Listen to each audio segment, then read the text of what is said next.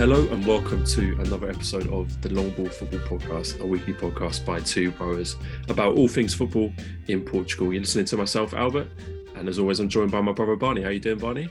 Very good, man. Yeah, you okay?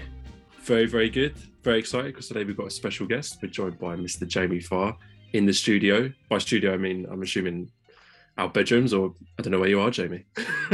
Yeah, I'm in my lounge studio. Yeah, lounge studio sounds good. Well, look, thank you for joining us, mate. We had you on, obviously, as we were just saying before we started, almost exactly a year ago in terms of where we are in the season. We had you on, I think, in the first international break of last year. That was very different. We were talking about Belenenses and B-Sad in that show. Still, I think, very good show. Worth listening back because I'm sure we've got a lot of new listeners now who haven't heard it. Scroll down right to the bottom of the podcast list. It's number 10, I think. That was a great chat. But yeah, no, great to have you on again, mate. Really happy you could join us. Oh, thanks for having me. Well, we're hoping this show is going to be a little bit more of a relaxed affair than what we usually do.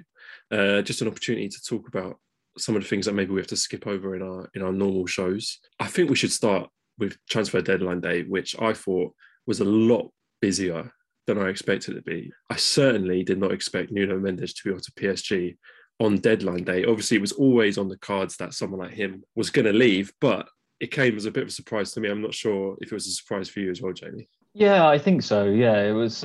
He's one of those players who simply his talent is too big for the league. I think it was inevitable that he would go to a pretty massive team. And probably wouldn't be one to hang around till, his sort of early 20s or anywhere near the mid 20s. It felt like it was going to happen pretty quickly. But yeah, I was surprised that it happened the way it happened on deadline day, because the main interest seemed to be from Man City. And then that sort of just seemed to cool a bit as the window went on. So to see PSG sort of come in right at the end, as well as the fee, which I thought was a little bit low. Yeah, I was quite surprised to just sort of see him up and leave. I personally think they let the right player go, because I felt like they obviously needed to sell someone to get some money in. And in a way, as an amazing talent as Nuno Mendes is, I think keeping Palhinha, Nunes, even Pote is far more important to that sporting team than losing him, and partly due to the signing of Vinagre. I don't know if you agree with that, Albert, but I would have rather him left at the end of the day for Sporting. Do you think Mendes was easy to replace now that they had Vinagre? I wonder if they lost Palhinha. Would he be? Would they have had a ready-made replacement like they did in Vinagre?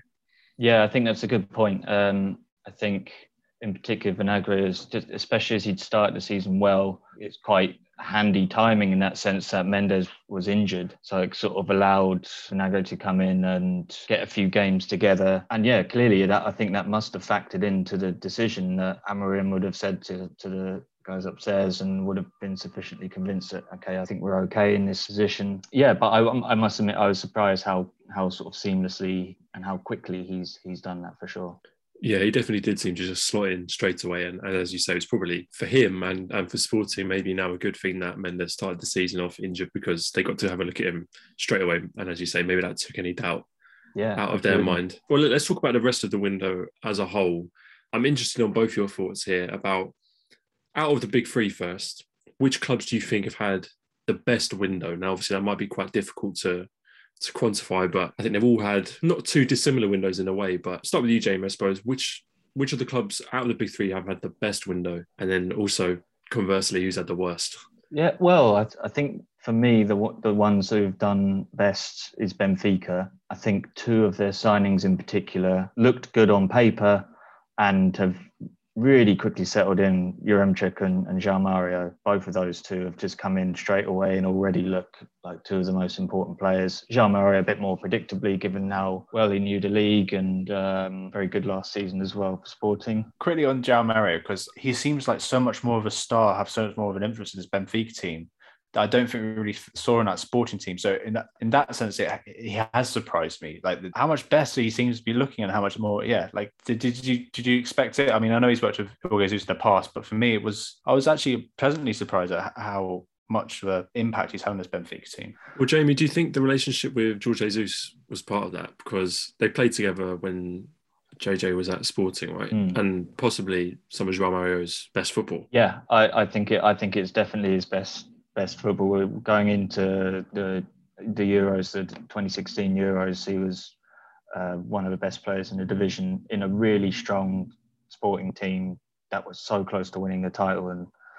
And then, you know, they had so many strong players and such a strong squad at that point. Yeah, I don't know whether it's got anything to do with, again, knowing he was only on loan last season and maybe being invigorated by settling a team permanently as well, which is something he's struggled in his career. Maybe he's now thinking, right, I've got a permanent transfer under a coach who, as we've said, has brought the best out in him. So yeah, I think he's just playing with confidence, and you know, he's got a manager who knows what he wants from him, and vice versa. And yeah, he's been brilliant. Yeah, they definitely had a really strong summer. I had João Mario down as my signing of the summer, basically. I think that's the best deal, especially on a free transfer that we'll see this season. Although I think there's a chance Sporting might drag that transfer through court. I think they have issues with the rescinding of the contracts, which remains to be seen how that goes. I actually had Sporting down as my club from the big three with the best summer. Although I did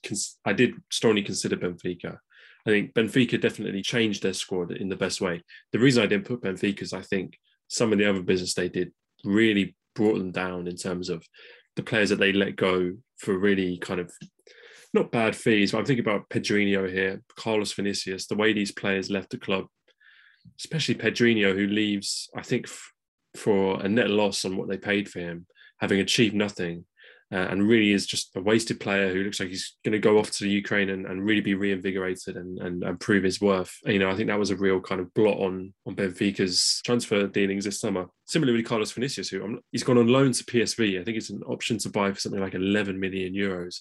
I mean, this is a guy who they tried to sell to Spurs for 45 million euros last year. And the dealings around that transfer for me were pretty awful. So that kind of dragged them down. I did just give it to Sporting because I thought Esgaio and Vinagre for me are two fantastic signings for Sporting. We've seen Vinagre already be important, and Esgaio, again, while Porro is injured, he's been fantastic, slotted straight in. Ugarte, I think, is a fantastic signing who would definitely turn a profit at the very least, as well as probably making good impact. So players like Gonçalo Estevez, a young player they picked up on a free, who again I think will make an impact on the team in some point and again be a profitable player for them. For me, the reason I liked their transfer was not just the players they signed, but the players they kept hold of. Players we've already talked about: Palhinha, Pedro Gonçalves, Mateus Nunes, maybe even players like Inacio. But the fact that they kept hold of 90% of the squad that they had last year, I think, is a fantastic result. And I think the squad is in arguably a better place than it was even last year.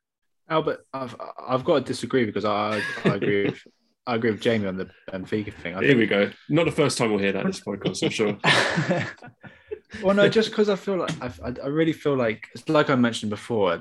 The players that Benfica signed are all coming in, and I know I completely agree with you about the potential of selling Pedrinho and Waldschmidt and potentially getting more money from later down the line or getting a better player out of them eventually. But Jorge Jesus just doesn't like them, and they've been smart and they've got players that he wants. And because I felt like last season there was a mixture of players who, with the system, with the plan from Jorge Jesus, and there were some people who just didn't get it, and it wasn't gelling, it wasn't clicking.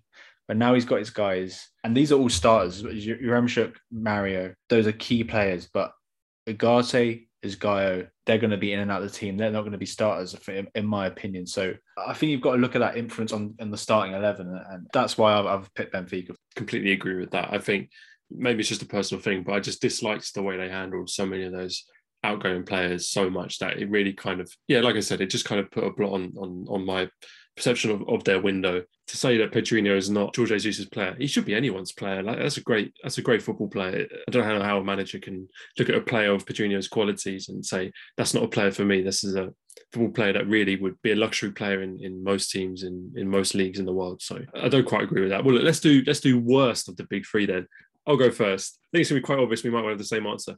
I did go for Porto. Now, I don't think it's been a terrible window by any means for Porto. I mean, Pepe from Grêmio, Fabio Cardoso, Bruno Costa, Wendell, very useful signings. I think they'll benefit from having those players on the pitch. But for me, the key thing is the players they failed to offload when they really needed to. And we've seen it in the past with Porto. The obvious one that comes straight into my head is Brahimi, a player that they allowed to run down his contract and leave on a free despite having a lot of quality. The players that they've got in a similar position is Corona and Mbemba, I believe. I'm not sure how many years Oliveira's got on his deal, but Sergio Oliveira, it felt like he was nailed on to go to Fiorentina. The move never happens. Jesus Corona, in the last year of his deal, strong interest from Sevilla. Deal doesn't happen. Chancellor Mbemba, last year of his contract, rumoured interest from a couple of clubs. I'm sure they can find a buyer for him. Doesn't leave. This is a team that is struggling with financial fair play rules. They need to sell players, and they've just not done it. And I think, like I said, not a disastrous window. The players they've brought in are players that I like and I think can benefit the team, but they've just had, compared to the other two teams, very disorganised windows. And I think it seems like the squad planning's not really been there. I agree. And obviously there was one or two extra impediments going on, but the team selection at the start of the season has suggested that was the plan. Oliveira's been benched in recent matches. I know that's in part as well. I think he had a bit of a dodgy performance on the opening day, but to be benched 3 times in a row based on how well he performed last season and years before that can only have been primarily linked to a potential move away. And yeah, the Corona situation is a bit of a farce, really, because I think, he even got the Portuguese passport, didn't he, which was supposed to aid one of these moves, whether it be to Sevilla or I think AC Milan seemed to be interested as well. And obviously, I don't know anywhere close to the ins and outs of what went on, but that seemed to be something that both parties wanted to happen, and it hasn't. So I agree with you, certainly, because that's the thing that seems to stick out about their window is because as you say, yeah, the recruits look good, the squad's good.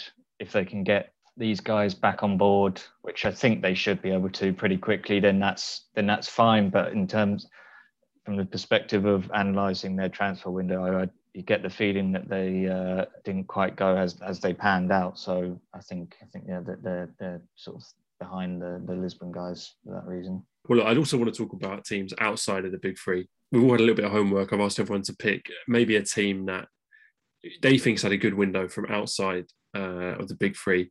I'm happy to go first. Now, my selection is not the most, hipster selection, but the team that I thought outside the big three that had the best window was Braga. Now, there's a bunch of clubs I could have picked. Gil Vicente, I was really impressed with. Estoril, Famalicão, Maritimo, even Boavista after their transfer ban was lifted. There was a number of teams I thought had great windows, but Braga was the one for me. Now, I probably wouldn't have picked them before about a week ago, but then in the last week, they signed Yan Couto from Manchester City on loan. And then on deadline day, of course, Diego Late and Chiquinho, both on loan. I thought, if you look at the list of kind of first team signings that they've made, Lou Medeiros, who they got permanently this window, having had on loan last year window, Mario Gonzalez for 1.5 million euros, Lucas Minero also for 1.5 million euros, Paulo Oliveira on a free transfer, and then, as I just said, Chiquinho, Late and Couto. I think these are all fantastic signings. Chiquinho and Late particularly, I was so pleased to see those moves come through. They're both players that I really like and I think have been really underused and undervalued at their clubs. Chiquinho particularly, I think, last year he only got a few minutes, but I thought when he came on, there were times when he came on under Jorge Jesus and he looks really good. I think he got a couple of goals even in the performances that he made. The thing I like about these signings, though, is that they're players that need to prove themselves. So they'll be hungry and they'll be eager to get minutes, get some consistency. And I think Carlos Carvalho is a great manager to be working under. I think it makes a lot of sense for the level as well, just one step below the big three. So yeah, some really fantastic signings. The fact that Mario Gonzalez was available for 1.5 million euros after the season he had is incredible.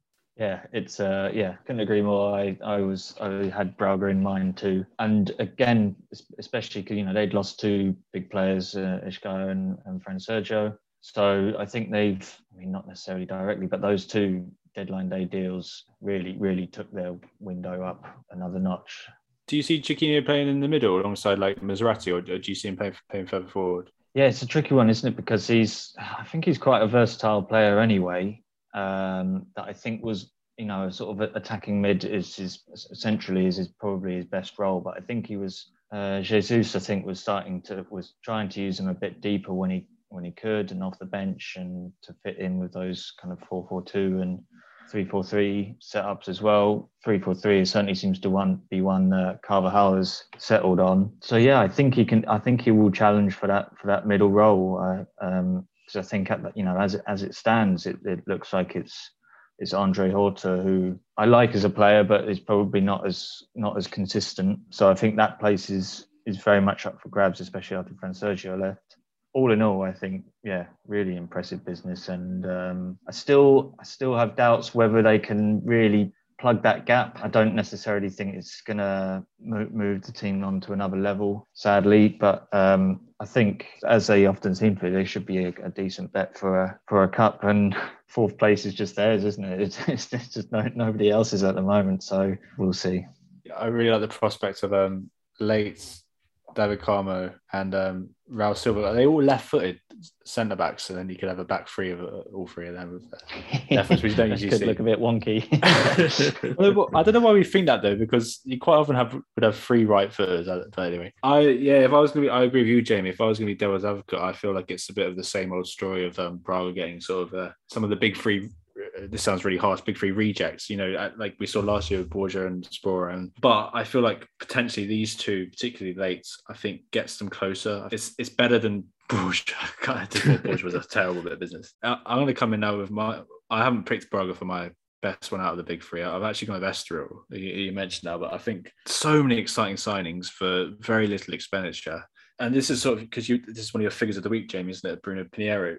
I think there's a project building there, and the fact that they've been able to attract these exciting players like Giraldez, they've also got Barrow on loan, Patrick William from Famalicão, who I'm a big fan of, and I think all of those players are sort of are good enough to be playing for a Conference League standard team. So I really feel that there's something good going down in Estoril. Yeah, I agree. I think they were the other team I did mark too, because.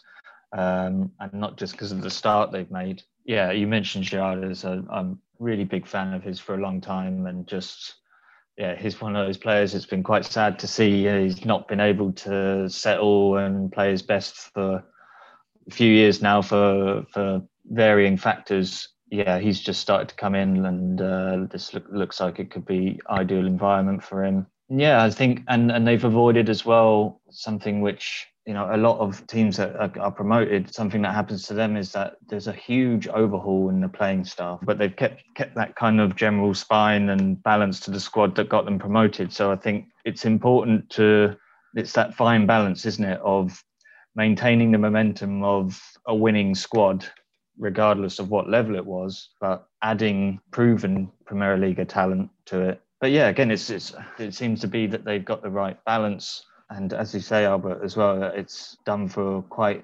meager financial totals. So it's an exciting time for the team. Jamie, have you seen much of Barrow from Porto? Because this league is so good for getting young players from the big three on loan, isn't it? And there's always been the hype around Barrow. I've barely seen him play. Obviously, he rarely gets a chance for Porto, but a lot of excitement around this signing. Do you think he's going to be an important player for Estoril?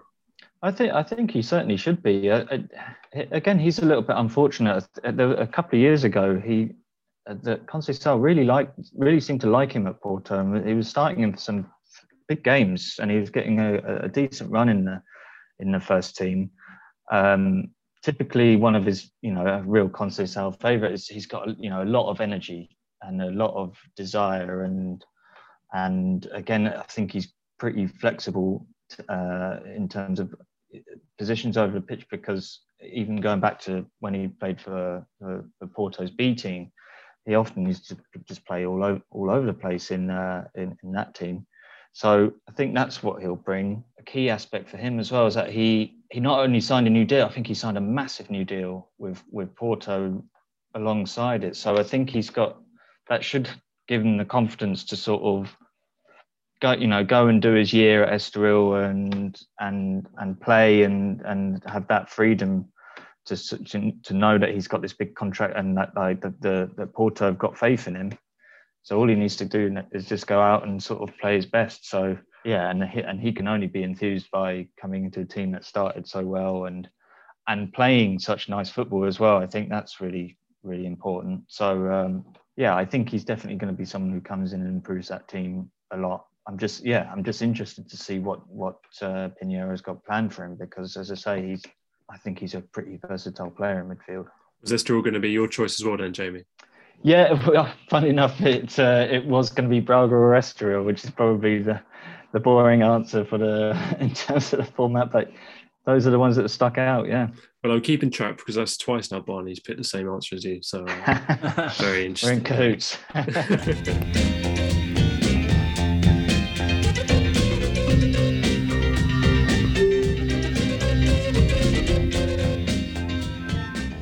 Well, let's move on to the season as it started. Obviously, only 4 games gone. Not really enough time to make any bold statements, but enough time just to kind of get a look at the teams for the first time, see how they're playing, maybe see where they might be a bit light. I want to assess how the big 3 have done. Obviously, Benfica at the top of the table now. 4 wins from 4 games. Only team not to drop points so far this season. I think it's fair to say that, from me and Barney anyway, they're not the team of the big 3 that I would have picked to have been at the top of the table with 4 wins at this stage of the season. But there they are. I think their last game against Tondela, when they won 2-1 and came from 1-0 down to win the game, was emblematic, and I think we've touched on it, of a new change that we can see in them compared to last season. It's a thought that I put out on Twitter after the game, saying, would Benfica of last season have won this game? That was the question that I had. Would that team last season have grabbed that last minute winner, or even grabbed the equaliser? And I know we've spoken about this before, but I agree with what was said earlier, really, that there is a change in this side, and the change seems to be that the manager can trust his players more now. Maybe it's, as we say, because he's got the players that he wants. But for me, I just think you're looking at a team with the players have more belief in themselves and the manager has more belief in the team. And, last year, I don't think JJ was too shy about saying when he wasn't really happy with things, especially the squad and the players that he had. And it's obviously impossible to think that doesn't kind of seep through to the players and their way of thinking. So I think the fact that this year he's got a team that he trusts more and a team that probably feel a little bit more confident in themselves, I think that's why we're kind of seeing them get over lines that they wouldn't have done last season, like nicking last minute winners, like grinding out 0-0s against PSV with 10 men, when they really need to. Absolutely, yeah. It's such a cliche, but it's so true. We see it all across the world in football, that's what the title winners of leagues seem to do. And look no more recent than last year's Sporting, all those late goals they were getting, and they are not the first. As in this league in particular, each one of those top 3 teams who have won the league over the past years or so, there's so many occasions where they have these moments, and as you say, that's something especially Benfica and Jesus were really good at for a number of years. So it's still quite a shock to the system when you had these moments last year and the year before when they were losing these home games, which, again, all due respect to teams like Gil Vicente and Tondela and stuff, teams like that winning at Estadio de Luz was just impossible. It just didn't happen. So yeah, obviously, early days yet, but like if he's instilled that belief amongst the players that they can't lose these games and they can't afford to drop points in these matches, as that Tondela match the other day indicated, then they're going to be difficult to stop, because that's somewhere they've been lacking for sure. Especially as there was a little bit of pressure on the game as well, because not a lot of pressure, but they'd seen Sporting drop points. They'd seen Porto drop points. They knew that if they won the game, they would go into international break top. So, there was a little bit of pressure there. Let's talk about Sporting, though. Obviously, they dropped points against Famalicão last week. Interesting result. It seems like Famalicão was some kind of bogey team for them. I think there's something like, since Famalicão have been back in the top flight, they've never lost to Sporting. So it seems like there's some kind of hoodoo there. But in my opinion, although we know what it's like in Portugal, being behind the leaders at any stage of the season is seen as a disaster by the fans, and it's really kind of blown out of proportion, in my opinion. There's no disaster here for me. I think there's nothing to suggest that the level of performance is down on last year. In fact, I think they've absolutely matched the level of performance they put in last year in all their games. The games they've won really well. They're playing fantastic football. There's a long season to go. So You guys might agree or disagree, but for me, I'm not worried at all. The signs look just as good as they did last year. I agree. I think, they are going to drop points in games like that, but I think the other two absolutely will as well, as Porto showed the week before, I think, or was it the same week? I can't remember.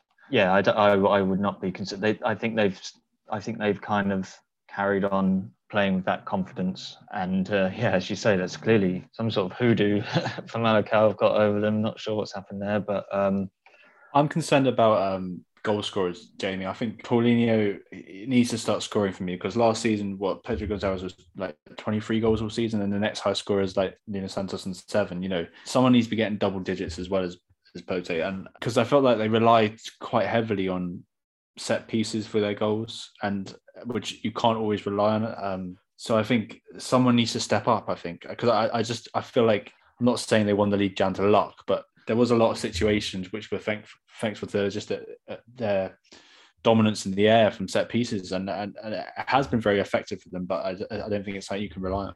Well, I think there's no doubt that Paulinho needs to score more, because even in that his last half season with Braga before he went to Sporting, his goal record had really gone down, having been prolific for about 2 years, I think, with them. So it's kind of a problem that's needed correcting for quite a while now. And I think, there was an impression that, it's always difficult to move mid-season, even if it's under a coach you'd work with and all the rest of it. So I think this was like, okay, get your pre-season in and get cracking on a new campaign. But it's a bit worrying from their point of view, because as you say, I think although Gonçalves looks to have picked up from where he left off before, and he looks like the goal scoring element of his game, is nothing wrong with that, and that was no one season wonder sort of thing. Yeah, they definitely need more help. Things to correct, definitely, but I think as a unit, I don't see too many problems for them. Be interesting to see how they cope with Champions League as well. Yeah, especially, I mean, their group sounds really exciting, as the others do, to be honest. So I think they'll be fine, but I think they're going to face a sterner challenge for the title than they did last season. That's for sure. Yeah, definitely. I think that's what we were predicting as well, was absolutely back Sporting to match the level that they did last year. The issue that they're going to encounter, though, is that I think both Porto and Benfica will be a bit stronger than they were last season. So it'll be about how they cope with that. Porto then, of course, same points, same goals, same everything as Sporting. So again, decent start to the season. Delighted that they've signed a left back in Wendell, because I thought that was a problem area. Barney reckoned that Conceição starting Marcano at left back was him sending a message to the board saying, "Get me a left back." He's got his man. So I think ultimately it's actually quite a balanced squad now. I think the fullbacks look good. Strikers are on fire, obviously. Luis Diaz looks like he's ready to have the season of his life. João Mario, a bit of a revelation at right back. So a lot of positives. I think they're a little bit lightweight at central midfield. But then again, as we touched on earlier, you've got the prospect of Sergio Oliveira coming back into the fold. So they were my tip for the title at the beginning of the season. I haven't quite backed down yet, although I'm still yet to be 100% convinced. Yeah, well, it's a dangerous thing to predict like that, isn't it? I mean, I think last season, it's either last season or the season before, I thought Benfica would absolutely walk it, and then just everything fell apart. But I'm intrigued. It's really difficult. It feels really difficult to call. It's nice that it's a genuine. Looks like we could have a genuine 3-horse race, because I know as much as we call them the big three, a lot of the time in recent years and further back, it often feels like a 2-horse race. Sometimes not even that. So yeah, it's nice, and it's nice that all three are in the Champions League as well. I think that's a good show of strength for the league in general, and I think it overall can only mean good things for the league. Well, let's talk about some teams outside the big three. That's what we like to do, really. I wanted to talk about teams that have impressed us outside of the big three. I know we've already spoken about Estoril. I think that's a team that's impressed a lot of people. The only team outside the top three still unbeaten in the league, which is very impressive. I know that they've obviously had, you could say, an easier start to the season in terms of their opponents, but you can only play what's in front of you, and they've beaten what's in front of them really well. There was one team that I would like to start the conversation with that's impressed me the most and surprised me the most. It's definitely Boa Vista, who both me and Barney, I think Barney, we both tipped them for relegation this year. I definitely tipped them for relegation this year. And that was, that was just purely based on the fact that they only just escaped the bottom three on the last day of last season. And from then, on paper, I thought the squad had regressed from the squad that they had last season by losing Ellis and Angel Gomez. But they have been absolutely fantastic. Obviously, they had a very difficult game on the opening day of this season, 3-0 to Gil Vicente. That was before their transfer ban was lifted and they were allowed to register players. Since then, they've looked absolutely fantastic. I think Yusufa Ng stepped up in Ellis's absence.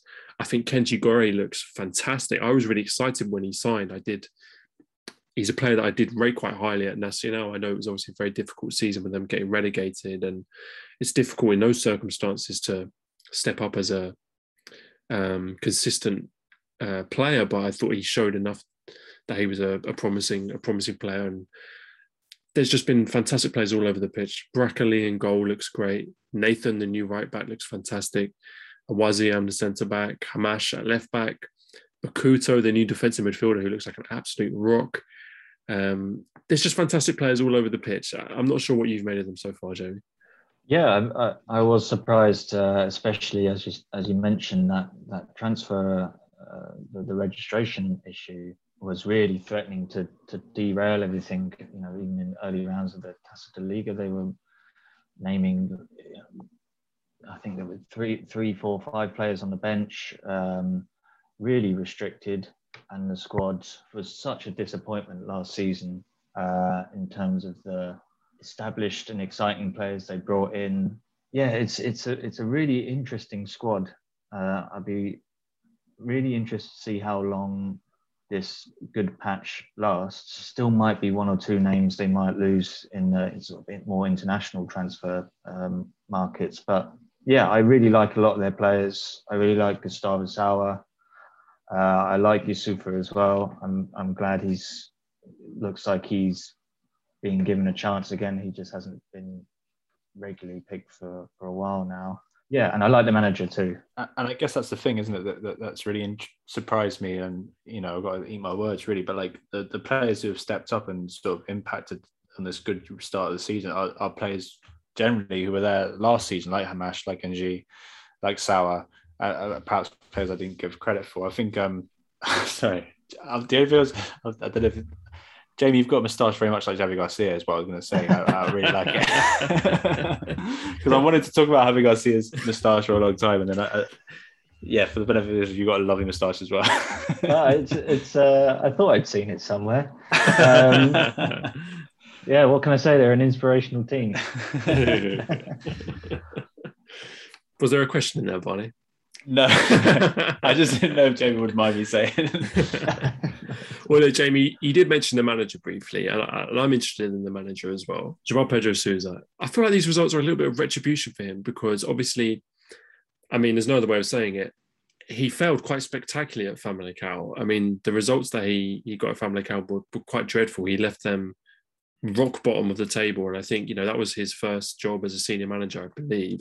And I think there was a lot of excitement about another young coach making their impact in the league, and it just completely backfired. So I feel like for him, this must be really, really great. As I said, great retribution for him to come to a club, especially not any club in Portugal. Boa Vista, that's a club with a great fan base, a great history, and to obviously again early days, but it looks like he's doing a great job there. And if he was able to pull off a great season with Boa Vista, it'd just be fantastic for him, his reputation.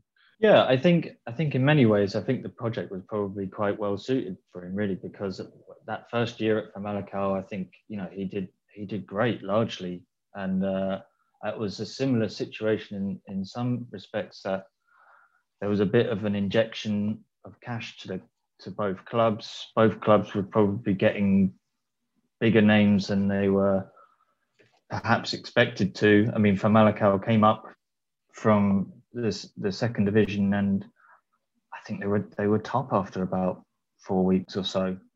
And had players like Pedro Gonçalves and Gil Diaz, who are both playing at big clubs now. it does seem well suited. I mean, I completely agree that the time at Famalicão ended disastrously, and I think as good as that initial time with the club was, I think it was his first senior managerial position. I think it was Marco Silva's assistant before, amongst many other jobs. So there's always going to be that lingering doubt when someone with that lack of experience comes in. Any good thing that they do can get amplified as maybe lucky, and any bad moment is, you know, quite easily pawned off down to the lack of experience. So I think he should be praised definitely for the way he started, especially managing that transfer registration issue. So my only concern is how long it will last, and if a few injuries to that team could scupper them. But really like him as a manager. I think he gets teams playing in the right way. So looking forward to seeing how the team develops, because it did look a bit bleak for them in the summer, but on paper that squad looks okay. I mean, they're probably capable of challenging no more from a sort of low top half finish, I would say. I don't see them challenging for those 6 or 7 spots, but who knows. In terms of other teams that have impressed or surprised you, is there anyone else you want to throw into the ring? I think Gil Vicente have started well. Again, a team that doesn't have as many resources and experienced a couple of key departures in the summer. Again, I like a lot of their squad. I like the way they play. They do seem to be one of these teams that even in the big contests, they seem to take these teams head on. I think they've got potential this season, and I'm really excited to see how a lot of their players gel together, because there's a lot of interesting players there. Well, they definitely caught my eye over the summer, Jamie. I was kind of keeping track of teams' transfers over the summer. They've made by far the most transfers in the league. They signed 18 new players over the summer. So it really is a massive turnaround. No big household names, but just kind of putting this very solid team together. Of course, the best bit of business they did over the summer, keeping hold of Samuel Lino, one of the hottest prospects in the league, in our opinion. One of those new signings, of course, is a player that you wrote about as a figure of the week, Fran Navarro. Grabbed himself a couple of goals on the opening day of the season. We always see in this league, there's 6 European places up for grabs and 5 historically big teams who kind of grab them. So there's always that one team fighting for a European spot that you never expect. Obviously, we had Santa Clara and Paços de Ferreira this year. Gil Vicente were my outside shout to be one of those teams, because I just felt like they were putting a really good, interesting team together. There's always that spot up for grab, and I'm not sure if you agree they could go quite that far, but what do you think their ambition could be this season? Yeah, it's interesting, as they've got that, the league has that extra spot now, and Paços and Santa Clara really would have given other teams in the league that kind of confidence that they could do that, because I really think teams like Gil Vicente aren't that far off those kind of teams in terms of quality across the board. So I would like to see them do well. I think my only slight concern is perhaps a slightly outside of their first 11 is I think there's a few question marks. Yeah, I really like a lot of the recruitment they've done. There's still a few, there's plenty of players they've acquired I really don't know much about at all. I certainly didn't know anything about Navarro before he signed, but he looks very handy early on. I was going to say there's a lot of similarities between his signing and the Mario Gonzalez to Tondela signing. 2 strikers coming on loan from Spain with not really much fanfare, but the opportunity to make a bit of a name for themselves in the other side of the Iberian Peninsula. And I think that's interesting, isn't it? Because I feel like we see a lot of Spanish players come to this league. Some have done well, like Pepelu and Gonzalez, that we mentioned. And then there's others like, this might sound harsh, but I also feel like Abel Ruiz has taken quite a long time to adapt to this league. But I feel like with Fran Navarro, if you were to compare it to Abel Ruiz, I feel like he looks like he's more suited to the style. I think he seems like a bit more of a physical player rather than Abel Ruiz, who's clearly very gifted technically. But I fancy Navarro to do well this season. Yeah, I agree. Yeah, that's something that struck me early on, is how physical and a decent size, and he looks like a sort of a good link man. Yeah, I think they've got promise, and there's not very much expectation on them really. So I'd like to see them do well, because I think they're a good team for this level. And as I say, I really think those teams that made the Conference League, I don't think they're very far off that caliber of teams. So if they can get a little run together, then who knows? Absolutely. Well, I think there's 3 Gil Vicente fans on the show at the moment. I prefer the old badge. I've got to say that. Well, look, before we wrap up, I think we should just focus on perhaps who might struggle this season based on what we've seen so far. Nobody wants to talk about it, but we've got to be harsh. The one team that stands out to me, Jamie, and I feel vindicated in my predictions that look really like they're in for a difficult season, is BSAD now. I tipped them to go down rock bottom. They've got 1 point from 4 games. I've not, perhaps in the past, been too impartial on them. I've kind of made it clear that I'm not the biggest fan for various reasons that perhaps we discussed the last time you were on, Jamie. But in footballing terms, I think they had a very poor transfer window. I think the signing of Sandro was a bit of a joke, really. I'm not sure what he offers in terms of current ability. I think they signed him for the player he was and not the player he is now. They were linked with Solomon Kalou, a player who hasn't had a club since January. The signing of Carousel, I thought, was a relative high point. He did actually look quite decent in the game that he played. But ultimately, I just think this is a club on the way down, really. And I think part of it does stem from the fact that in many ways, this is a club really struggling for identity, to put it nicely. I think it's a club which hasn't really got a clear fan base, hasn't really got a clear future either. So I think, that must be a difficult thing for the players to buy into, for the manager to buy into. I think we've seen no real investment over the summer, and I think that's probably come from the top down. And I think it's also going to be interesting because we're starting to see fans back in the stadium now.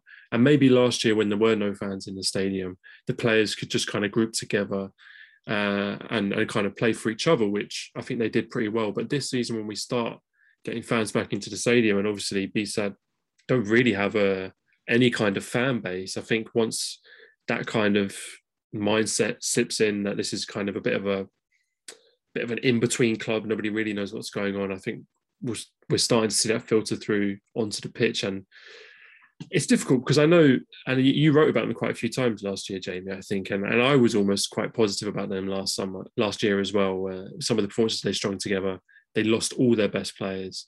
Casiera left, Ruben Lima left, Ejgaio left, Krichuk left, of course. So yeah, for me, I think they're in for a very difficult year, but maybe I'm being a bit harsh. Well, it's certainly been a pretty rotten start. I think the only glimmer I can, there's a glimmer I can see for them is I think they've done some of the business they've done late on is all right. Carrasco in particular is a guy, I say this is his sort of level. His level is a little bit above actually, because I think he was very good for a mid-table-y kind of Boavista before, and another one of those players where, the best will in the world. As soon as he signed for Porto, I don't think anyone saw that really working out. I like Rafael Camacho. I think that's a good signing on loan. It didn't really work out for him at Rio Ave last season. And I like Pedro Nuno as well, who is coming off a really bad injury. So there's a few question marks about him, but they've kept their young players as well, which is interesting. Like Ribeiro is rumoured with some moves, and they've kept him, which is going to be a good thing. Yeah, and for the past few years in particular, that they're kind of under 23 division, if you like. Look, it was quite prosperous, really, because like you say, Ribeiro and Thiago Escaio came through that as well. I quite like Chico Teixeira as well, I think he's a decent player. So I think, they could end up turning to them, although I think perhaps their under 23 crop isn't quite as good as it was previously. Yeah, a lot of the other businesses, it's a little bit unknown in many ways. There was no bigger transfer window surprise than when Sandro rocked up on these shores. I mean, someone's told him they're just down the road from the Pastéis Sonata shop. Yeah, I was going to say it's from the outside looking in, it's a signing that doesn't make any sense for anyone apart from the fact that he can speak the language. Yeah, I mean, he's a player who's got rescinds his contract written all over him at some stage. Yes, exactly. At some random point, like he'll be one of those players who'll be like, it'll be some random day in March, and he'll just the news will break that like mutually agreed to terminate his contract. He'll score a worldie before that, though, I reckon. Yeah, either that or like he'll score like a big penalty in a game against Porto or something, which he's like demanded. He'll have demanded to take it. Yeah, the biggest profile or something. But so certainly, and yeah, when I saw the Solomon Kalou rumours, I just thought that just, I mean, it's one thing potentially seeing something lingering left in Sandro's game if you're then trying to collect these players. I mean, just to reiterate, Solomon Kalou didn't have a club since January. Just to reiterate, what it does, it adds in more questions to what is the direction here? What's the plan? Like where are we going? Sorry, no, that is the biggest thing that I worry about. Is B-Sad is what is the end goal here? Because they're in an ongoing legal battle about their identity, their name, their badge. They really haven't kept any of the fan base from the Belenenses split. So I just wonder what the long-term goal is here. I think we're going to get to the point where the owners are probably going to start to realise that this is not a financially viable business. And, once that happens, who knows what the future will be. But yeah, definitely, in my opinion, difficult times ahead. I think that's about all we've got time for this show. Before we go though, Jamie, do you want to just let people know where they can read your stuff? It's a weekly column on the Portugal website, if I'm correct. Yes, yeah. Portugal.net. I do the day after the final match of each game week of Primeira Liga. I do a feature called Figure of the Week, which is a different individual to focus on who has starred during that weekend, be it a player or manager. And the idea is to do a different figure every single week throughout the season, so no repeats. Brilliant. In years gone by, I just would have been writing about Bruno Fernandes every week. So, but yeah, you can find that on Portugal.net. I post the article on Twitter as well, at FR Football Jamie. That's the Portuguese spelling of football. So check him out. And we'll make sure all Jamie's links are in the description of whatever podcast service you're listening to this on. Well, yeah, that is all we've got time for. If you did enjoy listening to the show, you can leave us a review on Apple Podcasts or just send a podcast to a friend that you think might enjoy it. If you want to contact the show, you can find us on Twitter at longballfootball, or you can email us at longballfootball@gmail.com. But listen, that's all we've got time for. So just to say thank you very much, Jamie, for joining us. And hopefully we'll see you again soon. Definitely. Thanks for having me on. Yeah, cheers, Jamie.